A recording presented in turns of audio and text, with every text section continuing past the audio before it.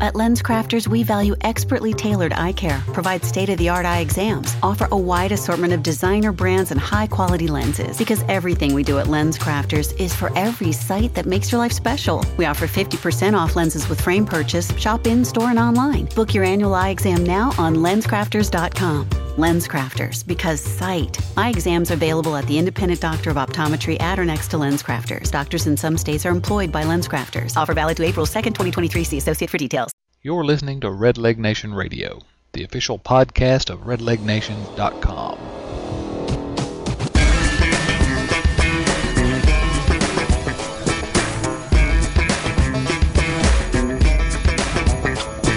Hello, everyone. Welcome back to episode number 107 of Red Leg Nation Radio.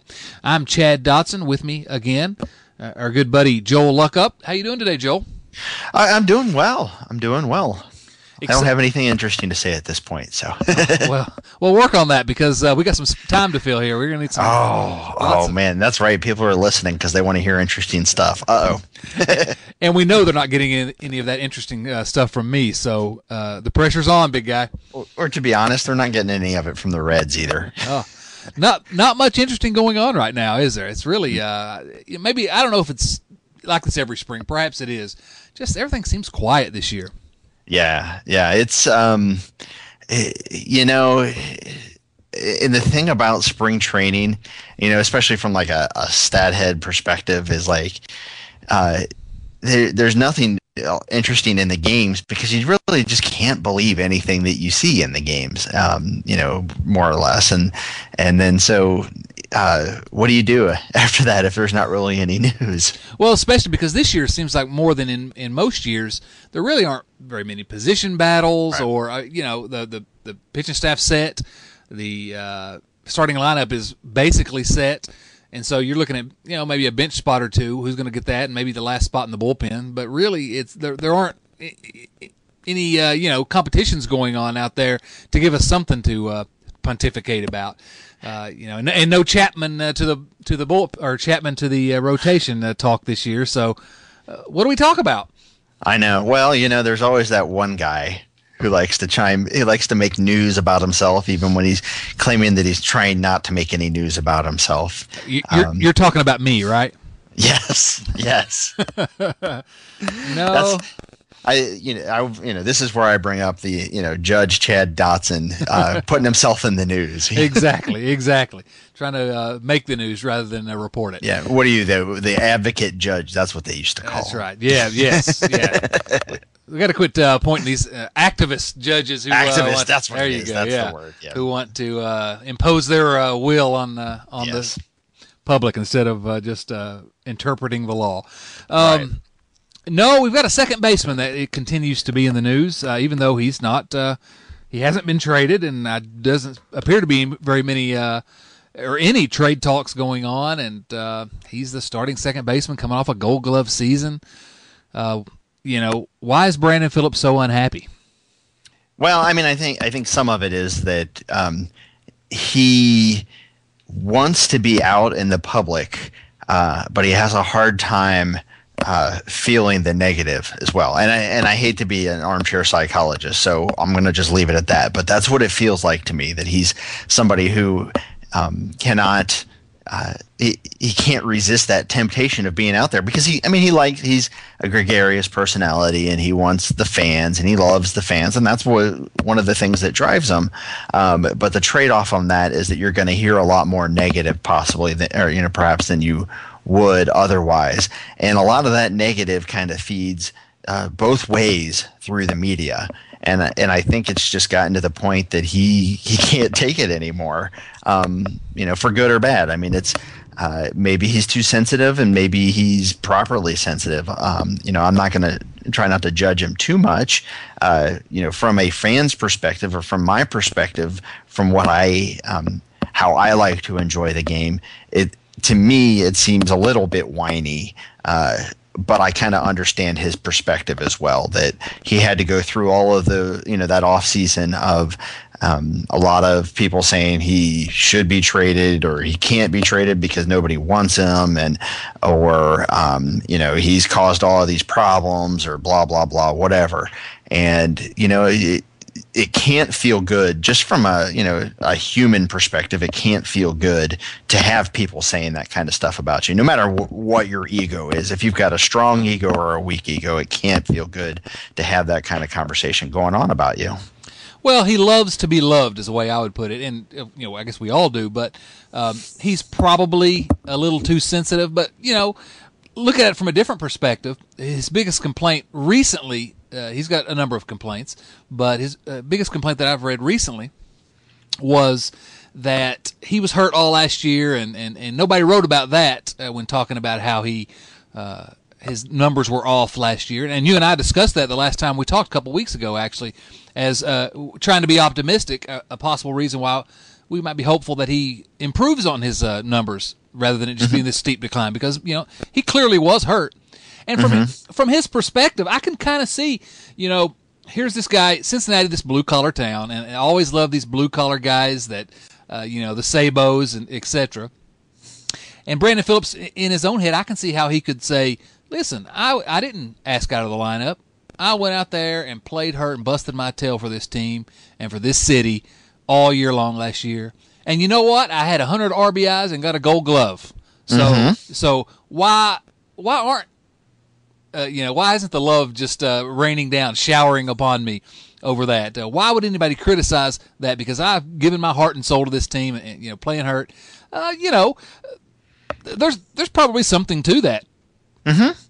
Yeah, I mean, if you look at it from his perspective, it probably, you can see this path that he sees. His perspective of what he sees, how things are, and how perhaps it feels weird to him or unjustified to him to see some of this criticism that he's receiving. Yeah, and and again, a lot of it we're talking about looking at it from his perspective, because you flip the coin there, and John Fay, of course. Now Brandon Phillips, if you haven't been following what's been going on, is not talking to any of the local beat writers, primarily John Fay and Trent Rosecrans of the Inquirer, Mark Sheldon with MLB.com, and I guess probably Hal McCoy. So he says because last year, one of the reasons is last year they didn't write about me being hurt when they were talking about me declining. Well, John Fay, and we love John Fay. He's been on the podcast a number of times, and is just a quality guy. But he got a little defensive this week and basically said, "Wait a minute, let's go back in the archives and look. Every time we wrote about Phillips declining or Phillips struggling in the Inquirer, we always talked about him being hurt." What an interesting dynamic between the beat writers and one of the stars of this team. Right, and it's for me, I am definitely on the side of, I think that the wrist really hurt him some last year. Now, how much is hard to say, but there's a clear delineation from the time where he got hit in the wrist till the end of the season. Now, he was probably going to have some regression naturally anyway, because he was playing above his established level up until that point. But it was much steeper of a regression than I think we probably should have expected. And I've even said on Twitter this week that I think if you look at his last 3 years, it looks like a serious decline. He had an OPS plus of 118 in 2011. It was down to 99 last year. It was 90, or 2 years ago, it was 92 last year. And when you look at those numbers, or you look at any variation of the numbers, it really looks like he's on a steep decline. However, that 118 was way out of, that was a freak season as well. And, up until that point, he was really right around 100 every year, 103, 102, 99, around in that area. And I think that it's reasonable to say that, yes, he may be on a decline, but the slope of that decline is not indicative of what we've seen in terms of the decline from the last 3 seasons. I think it's more likely that he is going to be put your OPS plus around 95 to 99, then it's going to be closer to that than it is going to be to 90. So I'm not too worried about what he's going to bring to the team this year. And I've been on the record many times that I think he's still a 2.5 win player at least. He may even sneak in a 3-win season there. I'm not. I'm definitely not that worried about his production going into this season. Yeah, he's not the guy that you're worried about when talking about whether the Reds' offense is going to struggle. I don't think, because I believe. And I wasn't convinced of this until we talked recently, and I think you've pretty much won me over. I think that he's a pretty good candidate at this point to, I guess what I would say is arrest that decline, to have a sort of a bounce-back season, and rather than declining, have his numbers bounce back a little bit. The injury, maybe it's, I don't know, maybe some people think it's an excuse, but it seems reasonable to me, and I'd give him the benefit of the doubt. He was the guy that was hurting, and he's the one that's telling us about it. But yeah, if you're expecting him to be that guy with a 118 OPS plus, you're going to be disappointed for the rest of his career. He's not going to be that guy, and he really wasn't that guy that year. That was a bit of an anomaly and a great season. So. Right. What's funny is going into that 2011 season, we had done that Maple Street Press preseason magazine that year. And in that Maple Street Press, there was an article talking about the consistency of Brandon Phillips, how he had essentially been the same player every year. Outside of 2007 was a little bit of a peak, but every year since being with the Reds, he had been basically the same offensive player every year. And then he went out that 2011 and put up the best season of his career. I think maybe that might have pushed expectations up a little bit about who he is as a player. I think his offensive level is more like what he did in 2012, which was a fine season. 281, sure. 321 on base percentage, 429 slugging. Yeah, you'd like those numbers to be a little bit higher, but for a Gold Glove second baseman, it's still, that I'd be very happy if he came out and did something like that again this year. And I think it is justifiable to say, okay, look, 100 RBIs aside, your numbers were not as good last year as the level you had established. Even if you dock 2011 some for saying that it was a peak year, last year was not as good. Now, it could have been because of the wrist. That's fine. But you have to acknowledge that last season was not as good, and you're hoping for a bounce back. You're not saying that, okay, I think this guy is going, if he does come back and do what he had done at his previous level, it certainly is a bounce back. Well, he would argue that he's declining. How the blank am I declining? Right. He said in the so he actually said that twice, and then Yep. and then followed that up with, "Come on, man." I can hear him saying it. I've always been the guy that when it came to Brandon Phillips, I've always said, give me average offensive production out of this guy. When you combine that with the Gold Glove defense, you've got a valuable player. And if he can get somewhere close to average offensively this year, he'll help this team. And I think there's a chance he can do that. The question, I guess, that I have, and there's no way we can answer this, and so everything that you and I are getting ready to say on this point is just, well, I probably need to edit it out after we're finished. But will this affect the clubhouse? How will this ongoing drama? He sort of he didn't do Reds Fest. He didn't do the Caravan. He did Reds Fest. He didn't do the Caravan. Right. That's why he did show up for Reds. I didn't think he was going to, but I guess he did show up for Reds Fest. Yep. But he did not do the Caravan, and he's always been the featured contributor sort of on that Caravan. He very open about, I think, being hurt, that he was shopped around, and now he feels like even if it's unjustified, he feels like the beat writers are taking it out on him. Is this something that's going to linger? Again, I don't know if it will or not, but it's something that bears watching, in my opinion, I guess is the way I'd put it. Yeah, and it's probably the biggest challenge, at least early on, for Brian Price. Establishing himself within the clubhouse, as the primary voice within the clubhouse, is how he manages this situation. Because we talked about it in the last podcast about the difference between the shift in public persona between Joey Votto and Brandon Phillips. And, as much as you would like to think that that's not really going to affect the attitude within the clubhouse, they both have large egos and they both are going to be sensitive and, even if just a little bit one way or the other, to how each other is perceived. And, is that going to cause some tension? If Joey starts winning over some of the fans as being a fan or, a fan friendly or more accessible player and starts, encroaching in on kind of what that role was for Brandon, how is Brandon going to handle that? Those little things are the kinds of things that if they're not winning, they could turn into big things. So, like we said last time, hopefully they'll come out and, go 18-7 in the first month or something like that. Right. These things will drift off into the background. Brian Price has a tough job early on, managing all this. And, I guess you just, you hope the best case scenario is that he's able to manage the egos as well as possible, and that Brandon Phillips is so motivated that he comes out and has a great season.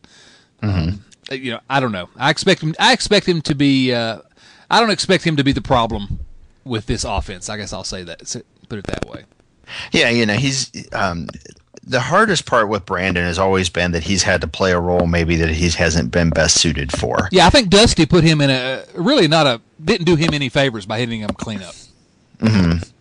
Yeah, and I think he may end up there a few times this year as well, depending on how somebody like Ryan Ludwig will end up hitting, or Todd Frazier, if they can't find another right-handed bat that's going to fill in that middle of the lineup role. What's going to happen? So.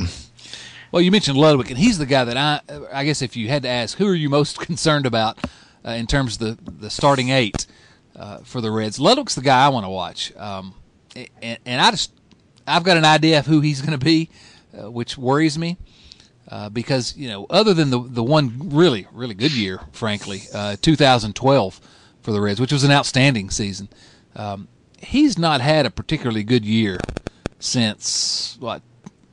Really not a good year since 2008. He's been 2009, 2010 were maybe slightly above average, and so you're talking about a guy at his age. The Reds are counting on to be a middle of the order guy. 35 years old, going to be 36 this year.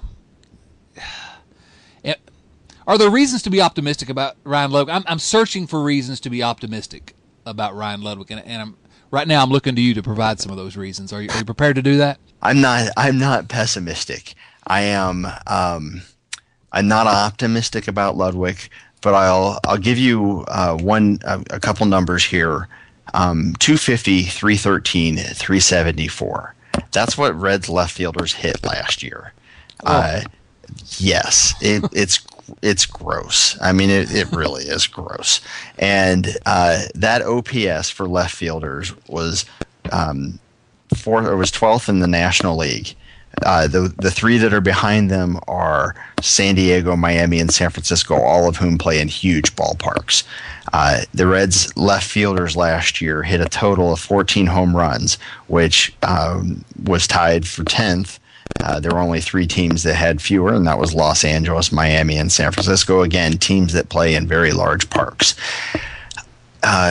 If there is going to be an improvement, I think that you can say that left field is probably a good candidate for improvement. I think that Ludwig can improve on those numbers. I mean, I think he can get back to, worst case scenario, I think he's back to his 2011 season, which wasn't that great, 237, 310, 363. But that was also in two good pitcher parks, San Diego and Pittsburgh. Where he had a 90 OPS plus. I wouldn't be happy with a 90 OPS plus, but it's certainly an improvement over what the Reds got out of left field last year, and definitely over what Ludwig put up last year, which was a 70 OPS plus. Right now, my optimistic goal is probably 25 doubles, 15 home runs, maybe a 320 on base percentage. I think if he can do that, they'll be in decent shape, especially if Chris Heisey is coming along, or whoever is the extra outfielder that's playing left field too, which is probably Chris Heisey. If Chris Heisey can put up some decent numbers in that same realm, if they're both doing that, it's an improvement. And if right now that's all we're really hoping for. We got to remember they were a 90-win team last year. We're not asking for major improvements across the board. We're not hoping for major improvements across the board. But if you get, little improvements at a few of the different positions, second base and left field, and maybe third base or shortstop or whatever, you're going to be able to make up for some of that loss that came from losing Choo. That you're going to get that fall off that's nearly inevitable to Billy Hamilton, regardless of how well Hamilton plays. It's just pretty much unlikely that he's going to be able to match what you got from Choo last year, given most specifically because Hamilton's still a rookie and he's still going to have his growing pains. Sure, yeah, that's unreasonable to expect him to replace that. But I was asking you for a reason to be optimistic, and you provided it. That's not unreasonable. I don't expect Ludwig to be great, but to think he and Heisey could, Heisey had with the injury and had an unfortunate season last year. There's reason to believe they could improve upon what left fielders did, while still may not be good. Still could be, I guess, just an improvement. I'll say that.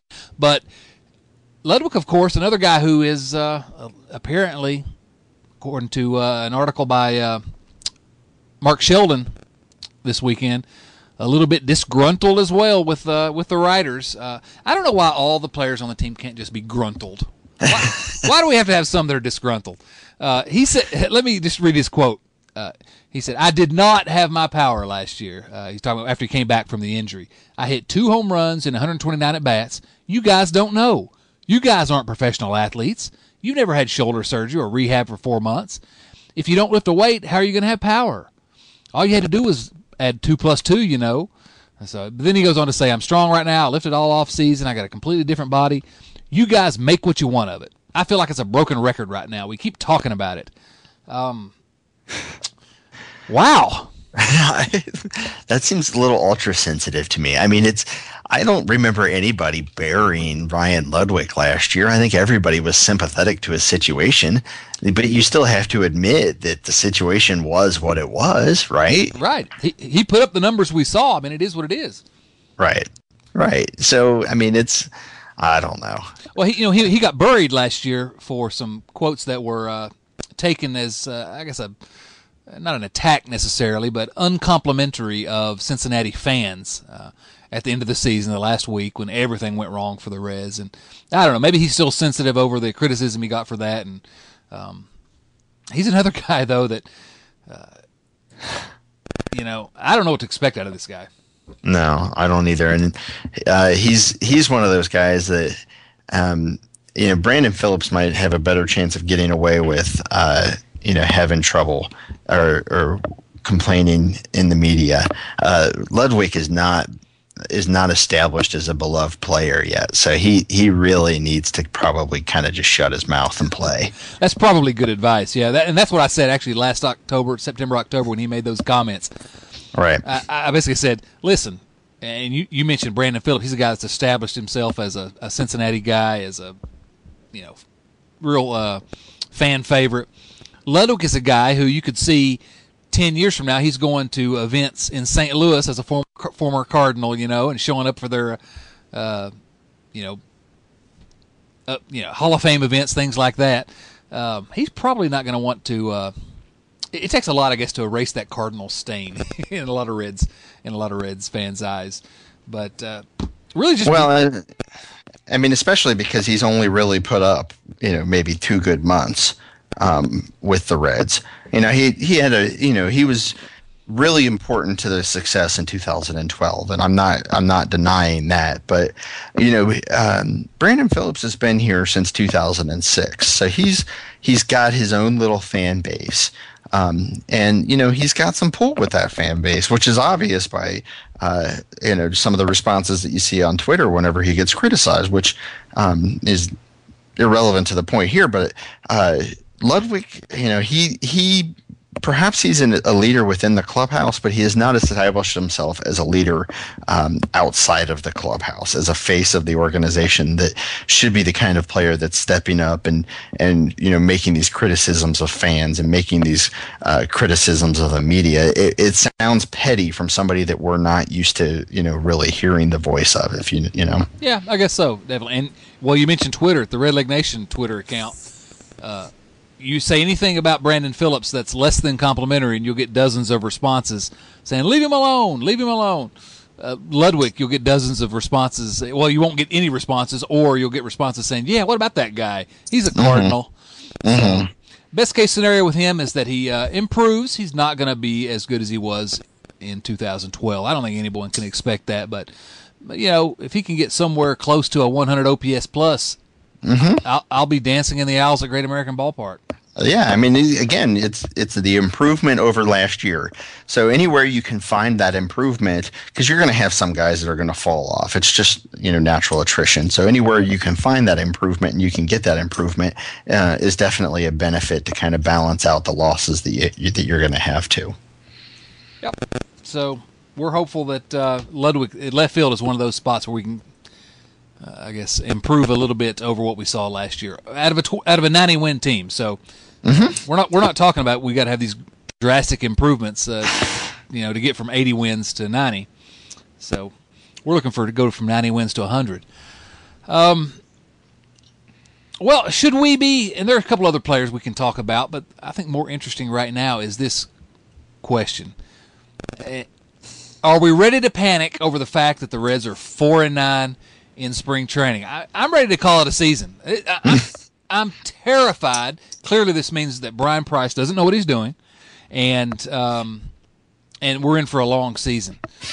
Now, obviously, that's sarcasm, but there are people out there who are saying exactly that, as irrational as it sounds. It's been a pretty rough spring, but are there any reasons we should care about that? No. I do not, especially, I do not believe that you should care about the first 2, maybe 3 weeks of spring training. If that last week they're looking really flat, which obviously we don't get to see them all that often, so who knows? But then maybe you can be a little concerned about how they're going to come into the season. But at this point, so many players use spring for so many different reasons. And like you said, there aren't any competitions going on except for maybe, who's going to fill Jack Hanahan's spot if he's injured. And woo, that's exciting. So, you're looking, the main concerns are guys that are coming off of injuries. You're looking to see how they're performing. Otherwise, guys like Votto or guys, Phillips or whatever, those guys, they have their own routines. They're up there. When they're batting, they're not batting to drive in runs. They're not batting to see if they can,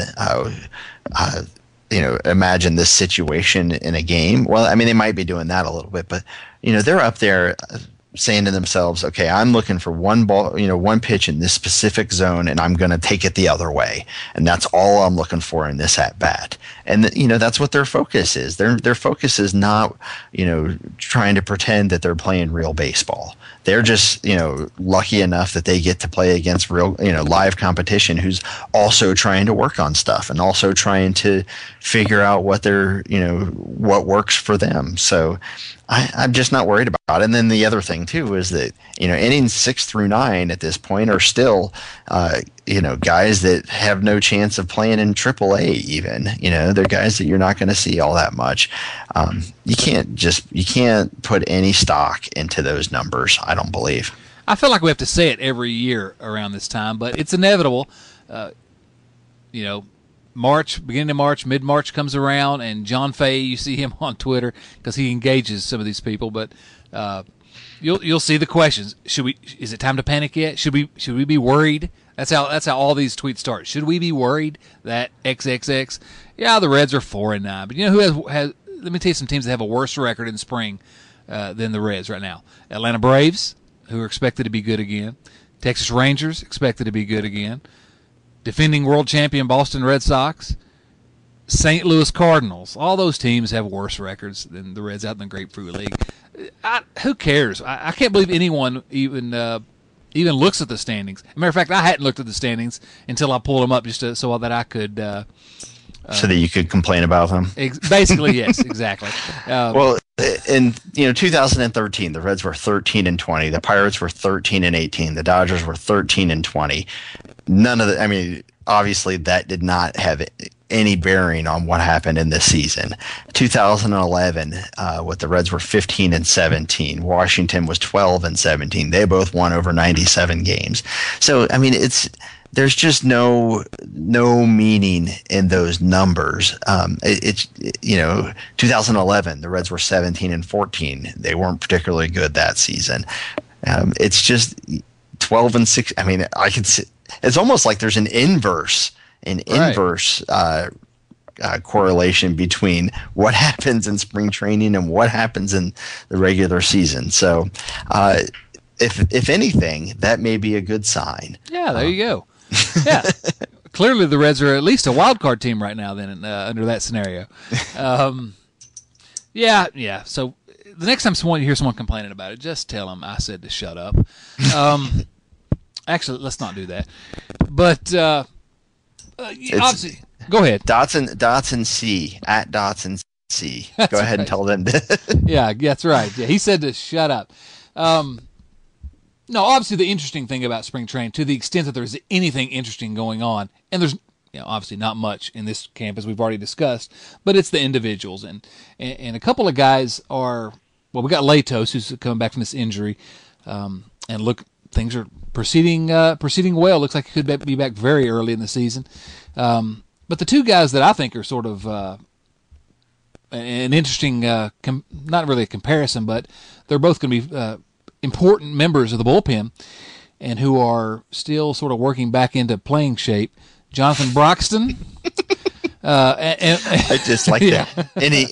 Any reference to playing shape and Jonathan Broxton is just funny to me. And I'm sorry, I know he's a much better athlete than I'll ever be, but still, he's a huge dude. Yeah, I didn't intend that, but as soon as I said it, I thought, oh gosh, Jonathan Broxton's probably never been in playing shape at 300 plus pounds. But Broxton and Sean Marshall. Sean Marshall, of course, is one of my favorites, and he's a guy that I'm really hoping can get healthy and stay healthy, because he gets a little bit of a hard time because when he was the closer for a few weeks, people thought he didn't perform as well as he should have. But this guy has been incredible since really, 2009, 2010.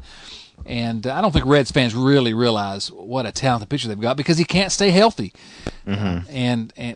And of course, Broxton, I'm less optimistic about Broxton, but Brian Price had some pleasant words to say about him, some complimentary words, which, what's he going to say? Anything other than that.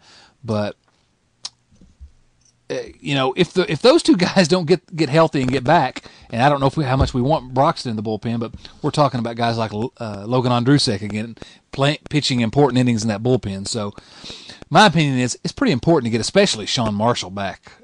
Well, I honestly think it's important to get both of them back, and not necessarily because of what they'll provide. Although, I'm a little more optimistic about Broxton than you sounds like you are. But what they do, the big thing with bullpens is always the chaining effect. Okay, when you put somebody who's further qualified to be in the back end of a bullpen, than say, perhaps a Logan Ondrusek or whoever. When you put one of those guys in there, it moves everybody. It improves every inning up until that point as well.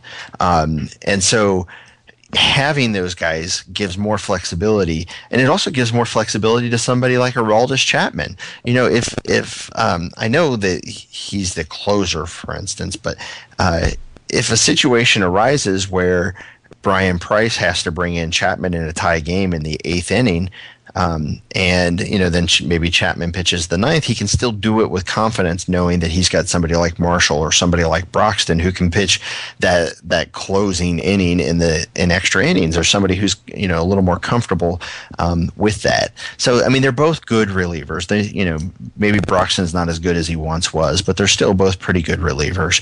And having those guys in the bullpen that can get outs in ways that are important for relievers that maybe aren't as important for starters, and that's via the strikeout. Really makes a huge difference just in kind of the flexibility of the bullpen altogether. Well, I'm not at all optimistic about Jonathan Broxton, but he is better than Logan Ondrusek, likely to be better than Logan Ondrusek this year. So yeah, you're right. He does have some value to the bullpen. He's still a legitimate major league reliever. I just worry about when Aroldis Chapman goes down and Broxton is the closer all of a sudden. Although we're hoping Aroldis Chapman doesn't go down. But now Sean Marshall is the guy who I've been beating the drum for him as closer anyway, because I've been trying to get people interested in the idea of moving Aroldis Chapman to the rotation, which has gotten no traction. You're that guy. I'm that guy, yes. And for whatever reason, the Reds management has not listened to me, and I'm a little upset about it. Although I'm frankly used to people ignoring everything I say. But Marshall's a guy who's a shutdown reliever as far as I'm concerned. He's not a loogie, a lefty one-out guy as he's been used occasionally in the past. I'm hopeful that if he's healthy, Brian Price won't use him in that. We won't use him in that role. But obviously, we don't know whether he will or he won't until we actually see. But Marshall has put together a string of seasons that are just outstanding. And I just, but the flip side of there is I'm really concerned. He has, it's those Nick Massett wounds are still a little tender. Yes, there you go. And it's, you have that fear that, oh man, is he going to be another guy that's going to just kind of linger and, maybe he pitches an inning here or there and then gets hurt again. Well, we're deep into spring training now, and his shoulder, was the issue. He's just playing catch right now. He's still not throwing off the mound, and Brian Price said something to the effect of he didn't get out of the gates the way we wanted him to, and we're hoping that there's no more setbacks. But man, it just seems like it's setback after setback for that guy. And I hadn't made the Nick Massett comparison, but that's a good comparison. Although Marshall is much more talented, not much more. Massett at his best was pretty good. But Marshall, a talented guy, but it's the same thing. It seems like just when you think he's getting ready to come back, there's a setback. And I guess if I were going to send John Fay a tweet saying, should we be worried, I'd say, should we be worried about Sean Marshall? Because I don't know. I have a difficult time being optimistic about him getting back, and I really feel like he is the key to the Reds having an outstanding bullpen rather than maybe a good one or worse. Right, and I agree with that. It's a little, when I saw the first time I saw that, all I could think was, man, this just does not feel good going through this. And I'm like you. I mean, I really root for Marshall. He seems like just an awesome guy, and I love to watch him pitch. He's a lefty and he throws 4 different pitches. You don't get that a lot from lefty relievers. Usually your lefty relievers are fastball slider or fastball curveball guys, but he throws 4 different pitches and he throws them pretty well. So really hope that he's back in that bullpen. And no offense to Manny Parra, but I am a little concerned about Manny Parra. If the shine comes off of him a little bit this year too. Yeah, Parra probably above his head a little bit last year, and although we hope not, but I don't like guys like Parra. I don't mind having Manny Parra in my bullpen. I don't like guys like Parra and Ondrusek taking up 8th inning outs when you really in tight games, which they've been called upon to do far too often the last year or so because of the injuries. So, is Gary Majeski still around? Maybe we can put him in the bullpen. Well, Bill Bray's on Twitter. Bill Bray's still trying to come back, I think. That's another guy. Yeah, he is. But bless his heart, another good guy who... Yeah, I always liked Bray, but he could never stay healthy. Man. He could not. He was effective when healthy, but could not stay healthy. So, since we're sort of talking about the bullpen, Aroldis Chapman, obviously he's going to be in the bullpen again this year, and I've stated my preference on probably. Let's see, this is podcast number 107, so I think on 104 of these podcasts, I've talked about how much I want Aroldis in the rotation. He's not going to be in the rotation, but Brian Price has made some rumblings that he might permit Chapman to throw more innings than he has in the past. Do we have reason to be hopeful for that? Because it seems like the more innings we can, that's been my argument for putting him in the rotation. The more innings we can get that guy, the better for this team. Yeah, I think the more interesting thing about it, it's not necessarily the innings, because I think the innings are going to end up being defined by how well he handles those innings more than the need. I think the more interesting thing is that it's going to create situations where Chapman may be a threat or even be used. It can create a different emotional dynamic within a game if Chapman's warming up in the middle of the 8th inning and maybe there's a guy on base and maybe you have a tough left-hander coming up. There may be a little more stress put on to the batter at the plate than you would see in a normal situation. And those little subtle things can make the difference in an inning, perhaps even in a game.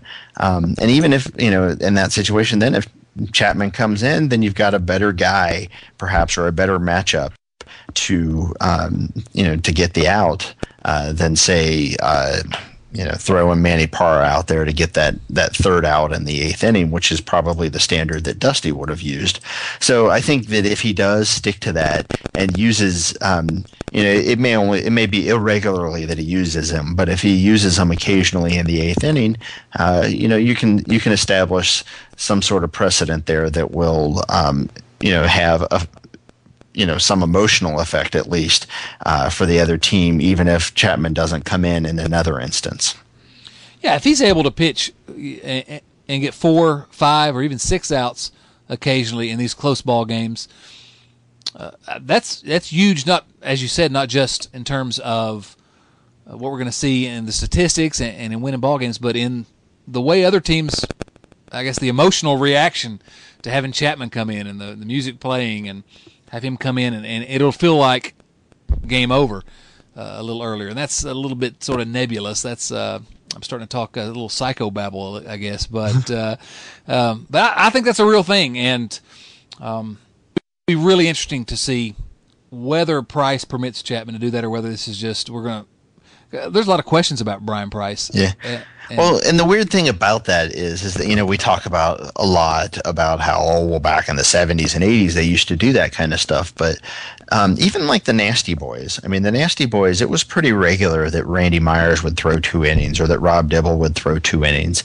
And I think this fear of using relievers for more than an inning is a little unfounded. I think that your best relievers should occasionally be able to handle 2 innings and should be able to go out there at least for 5 outs or 4 outs from time to time if the need is there. Especially like if you've had a few games, maybe you've had a couple blowout games or a couple extra inning games where Chapman's only thrown maybe 20 pitches in the last 3 or 4 days. He should be able to go out there and handle another inning or an extra inning above and beyond that to help out the bullpen. And I think the mindset has gotten too simplified with the way that closers especially are used. And there's this fear that you're going to misuse them, and then you get second guessed a lot when that happens. And so it takes some guts to kind of get out of that mindset. But I think that the teams that are able to do that or to start moving in that direction are going to have a little bit of an advantage. Well, yes, I agree, absolutely. And there's always a lot of pushback against sabermetric types, but this is not a sabermetric argument. It just seems, in terms of making the case, if you want to defend yourself, Brian Price, for why you would do this, who do you want getting that last out or the last 2 outs of the 8th inning? You want Manny Parra, or do you want Aroldis Chapman? I mean, which pitcher puts the Reds in a better position to win? And I think it's clear that if Chapman is able to go 5 outs or 6 outs, you let him do it. I think it's just a very simple argument for who's our better pitcher, who do we want in this critical situation. Now, obviously the issue is that he can't go 5 outs all the time. No, certainly not. Especially if he's not conditioned to do that. But there's going to be critical situations where I think it makes sense, and I hope that that Price is able to stick to his guns and push Chapman a little bit more and get a little more out of him. Yeah, it's not going to be every time out. Most of his appearances likely are going to be bring him in at the beginning of the ninth inning and cue up all the music and let everybody jump around and get excited. But they're going to be critical games where one-run games and you got 2 runners on with 2 outs in the eighth inning. Again, in that situation, who do you want pitching? Aroldis Chapman or some other guy, Manny Parra or Alfredo Simon or Sam LeCure, and I like all those guys. They all have have some value to this team. But give me Aroldis. If he's the best guy in the bullpen, that's the guy I want. So, but that touches on. We talked about there's not a whole lot of competitions, not a whole lot going on, but that touches on, to me, one of the interesting things that we're going to be watching starting opening day and for the first couple months is how Brian Price, because we really don't know, but how he is going to address situations like that. There was some quotes from him this week where he says he's going to try to use the defensive shifts a little more often than they had been used in the past. And of course they signed Jay Bell as their bench coach who was with the Pirates last year, and of course the Pirates used that defensive positioning more than I think anybody other than the Red Sox, if I remember correctly. And so things like that, watching how he's going to have a little bit different perspective on how to manage a game, I think is going to be fascinating. And I love the idea that they're going to use defensive shifts more often. I hope they do that. I love the idea that he's at least open to using Aroldis Chapman in different situations. That, to me, is something I'm going to be watching every single game to try to get the flavor of Brian Price, because we don't know. He said some things that make us happy, but we don't know what's going to happen once the games actually start. And I guarantee you he's going to do stuff that aggravates us, though, absolutely. too. Yes, absolutely. He's a major league manager. There are things that I'm sure that Joe Madden does that blows people away. That, why are you doing that? That's so stupid. And it's because they're trying to manage their players as well as the situations of the games. Right, it's not Stratomatic out there, and we have to recognize that, But on the other hand, if he's open to I guess deviating from the book a little bit, I'll take that. Whether he does things that frustrate me all the time, I'll take that. If he's at least open to deviating occasionally, because that's more than you get from a lot of major league managers, and it's more than we've gotten for the last few years with Dusty Baker. So, what else we have to talk about, Joel? I don't have anything. It's a slow spring training. I'm ready for spring training to finish up and get opening day here and really start playing real games.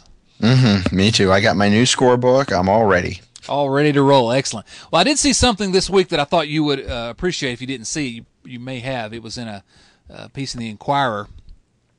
It's a quote from Brian Price. Brian Price is the Reds manager. Okay. Okay. I didn't know how well informed you were about the Reds, so I thought I'll accept your premise. Okay. He was quoted talking about Jay Bruce. You know Jay Bruce too, right? He plays for the Reds. Okay. Yeah. And he's very affable. Well, there you go. Did I steal your thunder? You stepped right on my line. Thank you. He was quoted in the Inquirer. Jay Bruce, not going to light someone's shoes on fire or come screaming through the clubhouse, but he's a very affable, engaging guy. He enjoys his position on the club. There you go. Brian Price is reading your tweets. He is. And I don't know if there's a more perfect word to describe somebody like Jay Bruce than affable. So I'm so happy that it's been attached to him. Absolutely. I think about Jay Bruce a couple of years ago, 3 years ago, I think, we took my son. Now, listen, my son he plays baseball. He's a 9-year-old right now, and that's where we were all weekend at a baseball tournament with him. And he's number 4. He plays second base. You can guess who his favorite player is on the Reds. Manny Parra. Close. Number 2, Alfredo Simon, actually, is his favorite player. But because he didn't want to explain to anyone who Alfredo Simon was, he chose number 4 because he loves BP, as many fans do, especially young fans. Loves BP. Well, about 3 years ago, we took him to Jay Bruce holds his camp every year, a baseball camp, 2-day camp. I thought going in at something where he's gonna he has his name on it, and he'll show up and maybe talk to the kids as a group one day. Well, we took my son, and Bruce not only showed up, he brought several Reds with him. Michael Eek was there. Scott Rowland was there at that time.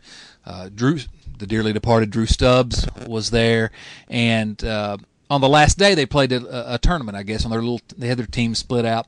And the Major League guys would go around and pitch in those games. Well, Bruce was pitching in the game my son was playing in. And my son made a play at first base and flipped the ball to Bruce, who was covering first. And Jay Bruce took him aside and just told him, great play, just very affable, frankly.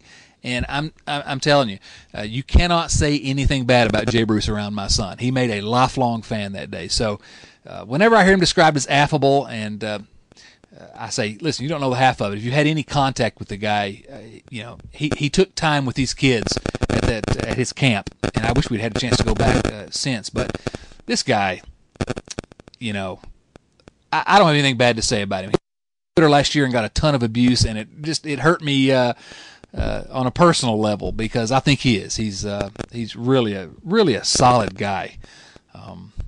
So there's my Jay Bruce story. That I'll always be a Jay Bruce fan because he was nice to my son, I guess.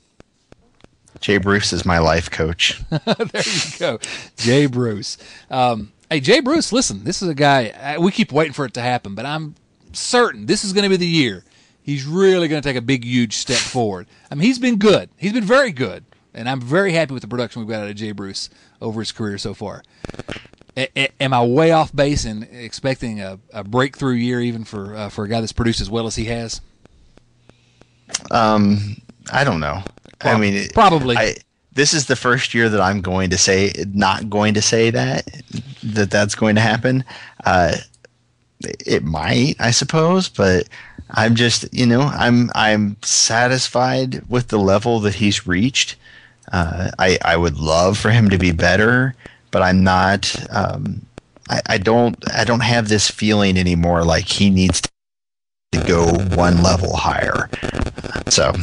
Well, I don't either, and I'm very happy with the player he is. He is who he is, and which he's a very good player. He's an all-star. I don't know. I just keep maybe hoping. I think one of these years he's going to have a crazy BABIP year. He's going to have he's going to have like a 340 BABIP all year, which is going to make his numbers look ridiculous. He's going to, he'll end up batting, 290, 300 that year. And he's going to, that year is going to be the year that looks like, oh my God, he's finally put it all together. But, because every player that plays long enough ends up having a season that's somewhat like that. And so that might be this year, and if it does, then there you go. You're making up for some of your, like I said, you just need little improvements here and there. And then if, Jay Bruce ends up becoming Joey Votto for a year or Joey Votto light for a year, then look out. Right. All of a sudden you've got a 100-win team. So you and this 100-win team. I don't see a 100-win team here, but I could see something like that leading to like a 95-win team. Oh, come on. You're pessimistic.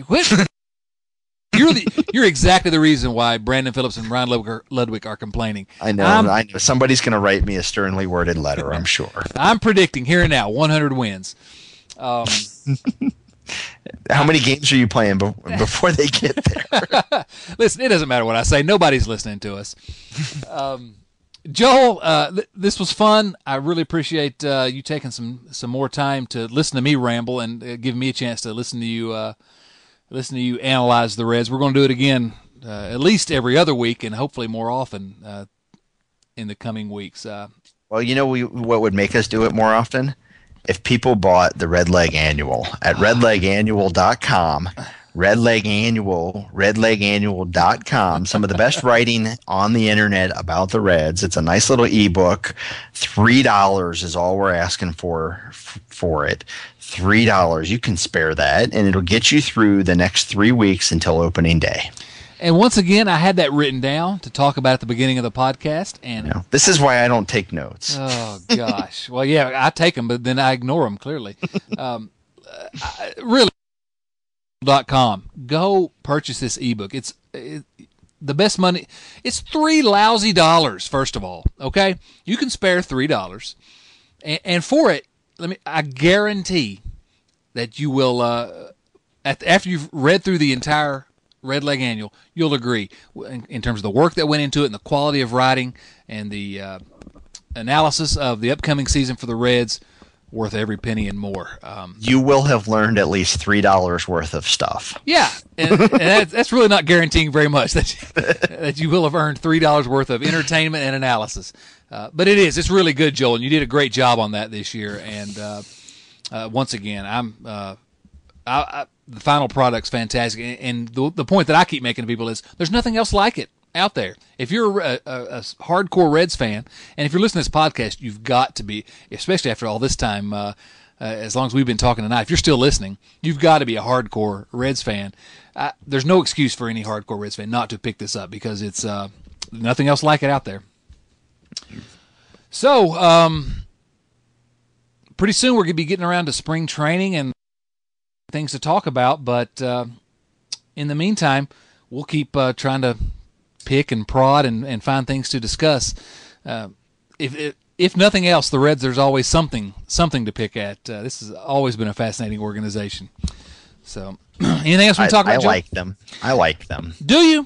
They're my favorite team. Well, there you go. Well, you're qualified to be on the podcast, if nothing else. And I'm willing to step out on a limb here and say it as well. They're my favorite team, too. I own one of their hats, so. So there you go. If nothing else, that's going to have to be the tagline on our podcast. Two guys who like the Reds and own one of their hats. Mm-hmm. And so for those two guys, me, Chad Dotson, for Joel Luckup, follow us on Twitter. Joel is at JLUCKHAUPT. I'm going to mess that up every week. I'm at Dotson C. Our other host here at Red Leg Nation Radio, Bill Lack, not with us today, but follow him at Bill Redleg N. Follow Red Leg Nation at Red Leg Nation on Twitter, where we got talking about the Reds on there. Check us out at redlegnation.com. And Joel, once again, thank you. Look forward to talking to you again very soon.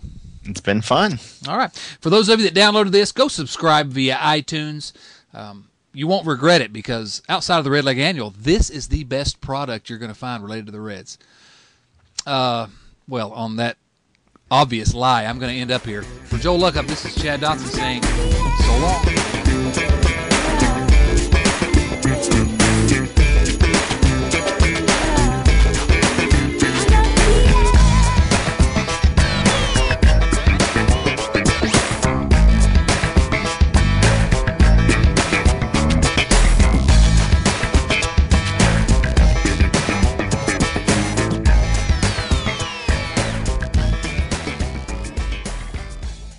At LensCrafters, we value expertly tailored eye care, provide state-of-the-art eye exams, offer a wide assortment of designer brands and high-quality lenses. Because everything we do at LensCrafters is for every sight that makes your life special. We offer 50% off lenses with frame purchase. Shop in-store and online. Book your annual eye exam now on LensCrafters.com. LensCrafters, because sight. Eye exams are available at the independent doctor of optometry at or next to LensCrafters. Doctors in some states are employed by LensCrafters. Offer valid to April 2nd, 2023. See associate for details.